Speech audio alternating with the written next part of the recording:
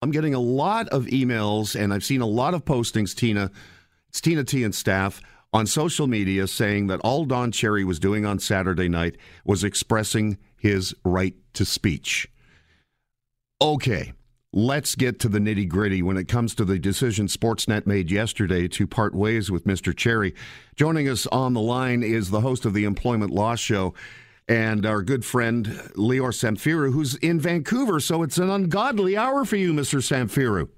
It is that, but with the time difference, just got here, I'm all out of whack, so it's all good. Oh, I appreciate it. By the way, you look smart in your robe at the Supreme Court of Canada. Congrats. Was that the first time before the Supreme Court? It was the first time. It went well. I even managed to crack a joke with the court, which went over well. That was scary, but I got through it.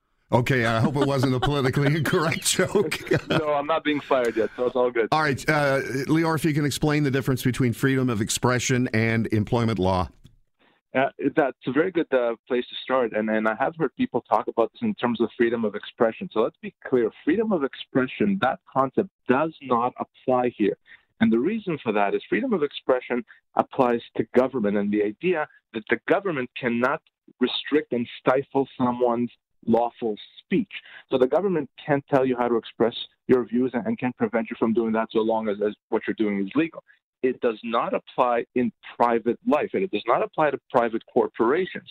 So if you're working and your employer can't tell you what to say, what not to say, and what is appropriate based on their policies.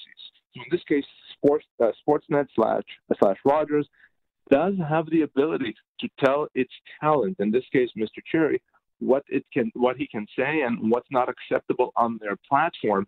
And, whereas if this was, the government trying to restrict someone's speech, that would be a charter violation. It does not apply here. And that Sportsnet definitely is legally correct in telling its talent what they can say and what not.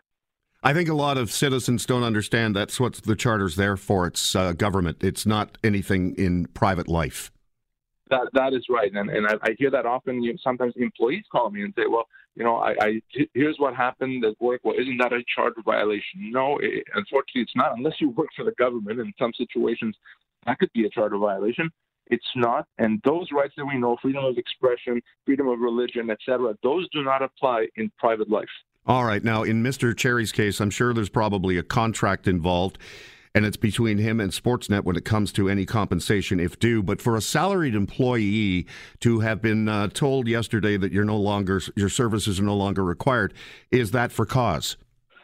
So this is a very interesting question, and I've seen some commentary, and for the most part, the commentary, and I tend to agree with, says that what Mr. Cherry did is completely unacceptable. It's something that puts his employer in a very negative light. It's going to impact the viewers of Rogers, perhaps sponsors, and given that, they had cause to let Mr. Cherry go. He should have known better when he's put on a public platform. He has to represent his employer's brand. And normally I would tell you, Mike, that is cause, which means he can be let go without compensation. But I thought about it more, and I actually don't think that's the case. And that's because we're talking about Mr. Don Cherry. Don Cherry is a person who's put on the air for the purpose of being controversial, for the purpose of being politically incorrect. And he has a long history of saying things and doing things that may not be considered appropriate by many, and that's what Rogers wants. So I say that over the years, by allowing Mr. Cherry to say certain things, they've condoned his behavior. They've done it for their own reasons. So it's much more difficult for now to say, well, now you stepped over the line. He may have, but it is difficult to draw that line where over the years they've condoned that behavior. So if we look at all that together, I actually feel that in this particular situation, Sportsnet did not have the right to let him go for cause. They absolutely had the right to let him go without cause, and I think they had no choice but to let him go without cause.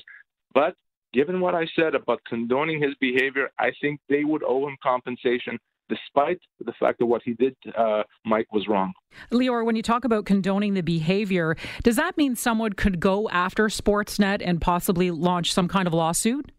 Yes, that's exactly what it is. And let's start with the idea that terminating someone for cause is always a high bar. It's always a high standard.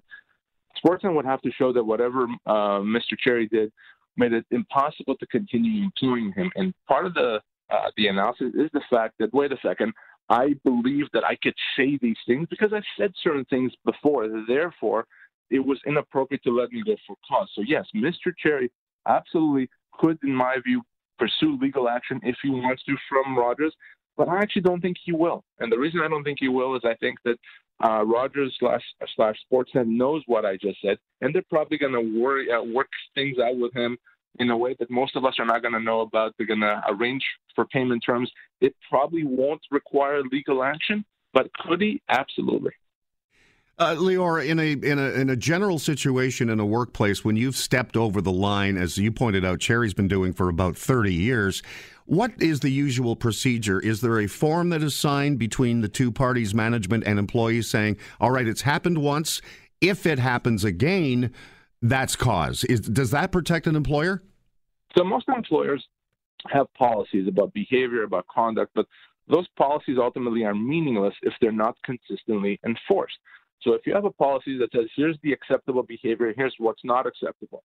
If someone crosses over the line into the unacceptable, yes, the employer has to let them know that what they've done is wrong.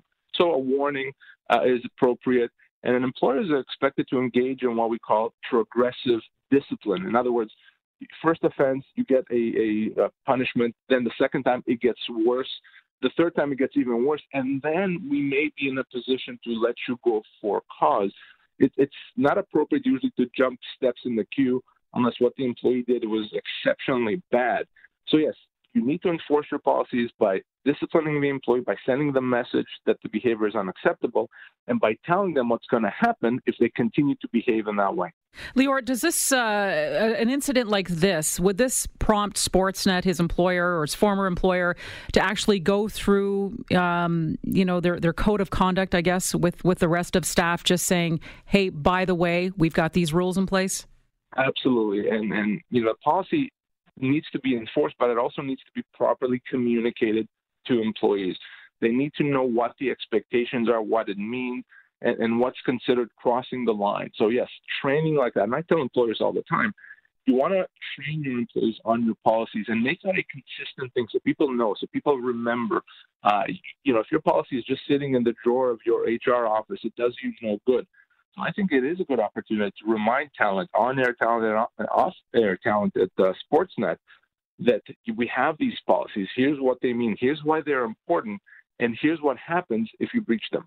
Last question, Lior. I promise you can get some sleep. I would guess that Cherry and Sportsnet had a contract, and the terms of separation might be in that contract, maybe not. In a statutory case, what's the compensation for an 85-year-old man who loses his job? So Mr. Cherry is 85 years old. He's been doing this job for several decades.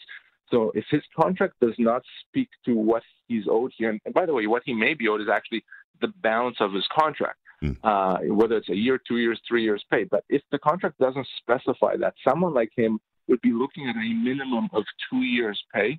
And there's cases where people get more than 2 years. Those are rare, but he's one of those categories. Given his age and the length of his employment, he could be looking as much as 3 years pay. Lior, thank you for the time. I know it's early out on the West Coast. Again, congratulations addressing the Supreme Court of Canada last week. Maybe one day you'll be on the bench. I wouldn't count on it. I like my job too much. He laughs it off. Take care of yourself, Lior. All the best. Bye-bye. All right. Lior Samfiru, he, of course, is the host of the Employment Law Show Monday nights and Wednesday nights. I think it's 7 o'clock right here on Global News Radio 640 Toronto.